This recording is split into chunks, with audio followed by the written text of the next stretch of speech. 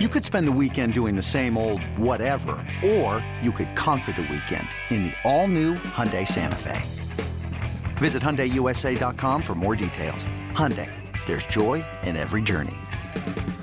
This episode is brought to you by Progressive Insurance. Whether you love true crime or comedy, celebrity interviews or news, you call the shots on what's in your podcast queue. And guess what? Now you can call them on your auto insurance too with the Name Your Price tool from Progressive. It works just the way it sounds. You tell Progressive how much you want to pay for car insurance, and they'll show you coverage options that fit your budget. Get your quote today at Progressive.com to join the over 28 million drivers who trust Progressive. Progressive Casualty Insurance Company and Affiliates. Price and coverage match limited by state law. Welcome back to BetQL Daily, presented by BetMGM. Eddie Gross, Joe Ostrowski, and Aaron Hawksworth here with you. And joining us now to preview the U.S. Open is Pam Maldonado from Yahoo Sports. Okay, Pam, this is the U.S. Open bet that the nation is talking about. We need to go ahead and jump right on into the most important thing pertaining to U.S. Open betting, and that is, will Sahith Theegala make the cut? Because our fearless leader, Paul Aspen, will have to wear clown makeup if he fails to make the cut. Should he go ahead and pre-order his clown makeup now? I think Theegala can make the cut. I don't think that he's going to contend in the top 30, even top 40 market. His off the tee stats are atrocious. He's losing. He's not even just like losing strokes with his driver. He's like hemorrhaging, losing 4 strokes, 5 strokes. That's a lot. And this is a course where you kind of have to know what you're doing off the tee. Otherwise, you're going to find yourself in some trouble. And I'm not talking about like water and hazards, but these are they may be wide fairways. Don't get it twisted because it is very undulated fairways. So you may hit it to your spot and that ball is just going to roll. And for a player like Theegala, who already can't hit off the tee, he may have a lot of trouble this week. So I don't hate it to miss the cut, absolutely. But he's done really well with at least making the cut every tournament that he plays. I'll take it. Order the It sounds like a make the cut. No, it didn't. It sounds like a make the cut. Not at all. No, it's hemorrhaging is never a good description. Hemorrhaging is never a good description. You're right. Oh, man. All right. As far as this course, what we know, I mean, the North Course, we haven't seen it at a major championship before. And it's hard to find some players with course history if you're into that. But, you know, the whole live angle, it's also hard to see how guys' form is as well. It's been a challenging season as far as betting golf from that aspect. What matters here?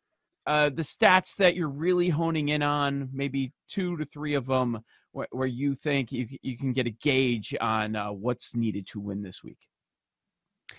There's 2 things that I did for this course since we don't have any course history. We don't have data to go off of. So I looked at the aerial views that you can find all over YouTube, hole by hole views of what it looks like, what the layout is. Is it going from left to right, right to left, other dog legs? And yes, what you can gather is that, as mentioned, it is very wide fairways, but it is very sloped. So it's going up and down. You're never going to have like a straight lie. You're always going to be uneven. So it's going to be above your feet, below your feet. So you need to have somebody who's good off the tee, but you also need to have an iron player because these are very small greens. But basically, you're kind of looking for the all-around player because we don't know. And so when you have a course with no course history, you just have to kind of look for the guy that can do a little bit of everything. Can they hit out of the bunker? Can they hit into a really good iron play? Can they do well on bent grass surfaces? So for that, I'm just sticking to the all-around, can do it all, Swiss Army knife of a guy. All right. What about Cam Smith? I think he's in the conversation as one of the best putters. He has great iron play. How do you think he does at the U.S. Open? We don't have anything to go off of when it comes to the live guys because we've talked about it every time. We don't know what doing well on the live tour means since they only play 3 tournaments and in a group of 50. So it's very difficult to analyze that aspect. So all we do have is what they've played here on the PGA, which is the Masters and the PGA Championship. And you kind of have a mixed bag from Smith because he lost strokes with his off the tee, which is typically what he does because he doesn't have the distance. But he did really poorly with his ball striking from tee to green. He had a T34 at the Masters, but then he cleaned up and then he finished T9 at the PGA. So for me, it's inconsistent, which means I don't know what to do, which means don't play it. There's you have 100 guys, you have 130 other guys to look at. Why are you going to play the guessing game with one?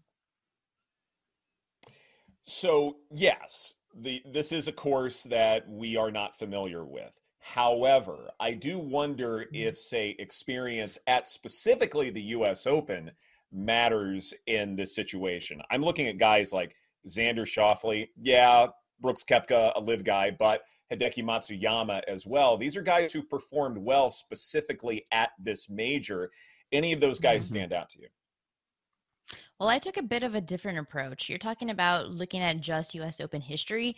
I went ahead and took the approach of looking at George Thomas Designs, which has a lot of, that's a Riviera Country Club. But if you also look at the aerial views, it does kind of look like Augusta in a lot of parts. I was like, that really does look like the Masters. So I used those two as my comp courses, and I really didn't even look at U.S. Open history. Instead, what I would be looking at, if you do want to go that route of majors, then look at how players perform on a major scale level overall, whether it's the PGA Championship, the Open Championship. Just look at it from a complete view, because those are the strongest fields that you're going to find on the PGA. That tells you, can they handle the pressure of 4 days? Are they even making a full 4 days, or are they missing the cut? And then going on from there, the ones that you mentioned again, Xander, he was on my long list of players, but I didn't get to the window with him simply because he is a player. Yes, you can talk about Xander and look at him and say he is consistent. Every week he is putting up similar numbers. He's kind of has he's well off the tee. He's balanced is what I'm going to go ahead and call it. But I don't like his performances as of late. He has a T18 at the PGA Championship, a T24 at the Memorial, and he's fine. But I need somebody who's better than fine. And there's I think there's a lot of players that are coming into this that are really good, that are coming into this with like consistent solid top tens. But Xander, if you're losing strokes also around the green, these are really small greens. I'm going to need you to be better in that category. And that's his one fault as of right now. All right, Pam. So you've got your comp courses. You're looking at the best all-around players for this weekend. Xander made your long list, not your short list. Okay. Which players are on your short list? Oh, man, you have to, and you don't want to, but you have to look at Brooks Koepka, just because I'm talking about inconsistency with Cam Smith, where he's terrible in one tournament and crushes the next one. Koepka has proven in back-to-back tournaments with the T2 at the Masters, won the PGA Championship, that he is for real. He is the best ball striker between those two tournaments, gaining 9 strokes and 10 strokes between his ball striking. But it's not even just his ball striking. He's so good with his short game. Like, you put him into pressure situations of, I need to make this birdie in order to stay within the top 3, or I need to make this to go for tee first, or I need to make this in a playoff. He is so clutch at putting. He knows exactly when to be aggressive with his iron shots. He knows when to hold back and play more positional golf rather than going for the stick. He's just really smart. It's a different type of maturity that you see from him out on the course. And you're one of the best putters on tour, if not the best right now. You absolutely have to consider Brooks Koepka. And I know that his number is on the shorter end at 12-1, but it's still a heck of a lot better than Scotty Scheffler's 6.5-1. And so you have to automatically just go straight to Brooks Koepka. He's confident, and that's what you want from a player who's going into a major. And I loved his tournament. He had a press conference where they talked about, what is it that you're looking for? I'm looking for wins. He's so focused, and that's because he partied hard in the last couple of weeks after winning the PGA Championship, and he was full on focus for this week. You have to love that. So he's one of the guys on my short list. I love that. What about some of the matchups? I know you've got some matchups that you like as well. So we were talking about Sahith Theegala, and he's actually a player that I'm fading in the head-to-head market because he is off the tee is atrocious. And I know that it's against you, and I know Didn't mean it. But Russell Henley, if I'm talking about consistency and a good ball striker, at least Russell Henley is a lot better in that category. He is solid with his iron play. He's a little bit wonky when it comes to the driver, but at least he's not hemorrhaging like Thagala is. But he's also really good around the green, and he has more putting ability than Thagala does. So it's a small 115 price. He has back-to-back top 16 finishes. He's made 6 top 20 finishes in his last 7 tournaments, only missing the cut at the PGA Championship on the number. So he was really fine. It's just he had a bad putting day, but then he rebounded in back-to-back tournaments. So I think the Gala at a short minus 120, 130 price makes a heck of a lot of sense as a more consistent player against somebody like the Gala who's all over the place. You don't know if he's going to be good with his irons, if he's going to fall off with his putter, because every week it's something different with him. The other matchup that I really, really love is, and I hate to do it, as a fan, I hate to do it, is Jon Rahm getting plus 120 underdog to Scottie Scheffler. Scheffler, this is more of a fade on Scheffler rather than it is a bet on Rahm. But Scheffler, he is the best ball striker on tour right now. We're talking about every number that he is producing between his drivers and his irons. It is very comparable to Tiger Woods, and I even want to say that it is better. His problem, he cannot putt. And you watch it, he's not only failing the eye test, you watch him and he gets nervous. He clams up. It's a 3-foot putt and you're like, oh my God, please. Like, you don't know what's going to happen. He misses it, and now he's all of a sudden 5-putting. He's just so bad at his putter right now. He's a player that can gain 16 strokes with his ball striking, lose 10 with the flat stick. And until he figures it out, which it doesn't seem like it's going to happen anytime soon, because here we are, the week of the major, and he's changing his putter. That just tells you that it's beyond a skills problem at this point. It's also confidence. And once you lose that confidence, it doesn't matter how good your ball striking is. These greens are hella fast. It's like putting on marble. So you're going to already put a player struggling with the putter on an even more difficult putting surface.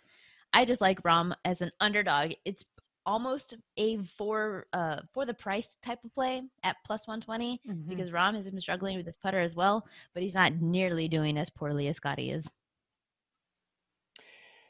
Given, though, how well Scheffler has finished events of significance in recent history, top 10 finish on BetMGM for Scheffler is minus 145. Again, you're paying a bit of a price. But if it is as much of a guarantee, given how well he's done at tournaments despite the lack of putting performance, I wonder if minus 145 still offers some value. No, not at this tournament. If we had I say it's not value at minus 145 because we still do not have any data to go off of. We don't know if off the tee is going to matter. And when I say that, is it accuracy or is it distance? We don't know if there's going to be a lot more trouble around the green, of which, if it is, he's been stellar. But if this becomes like a putting fest because it actually turns out to be not as difficult of a course as we view it to be, well, then that's going to be his biggest problem area. So instead, if you really do want to play Scheffler, on the live line, even for a top 10 finish, you can still get better than the minus 145. You'd have to go to the live betting options in order to find that. Of course, you're not going to be able to find that pre. But after the first round, if he's struggling, yeah, there's a huge opportunity that he can rebound, still put together 4 complete rounds with his ball striking, but still struggle with the putter.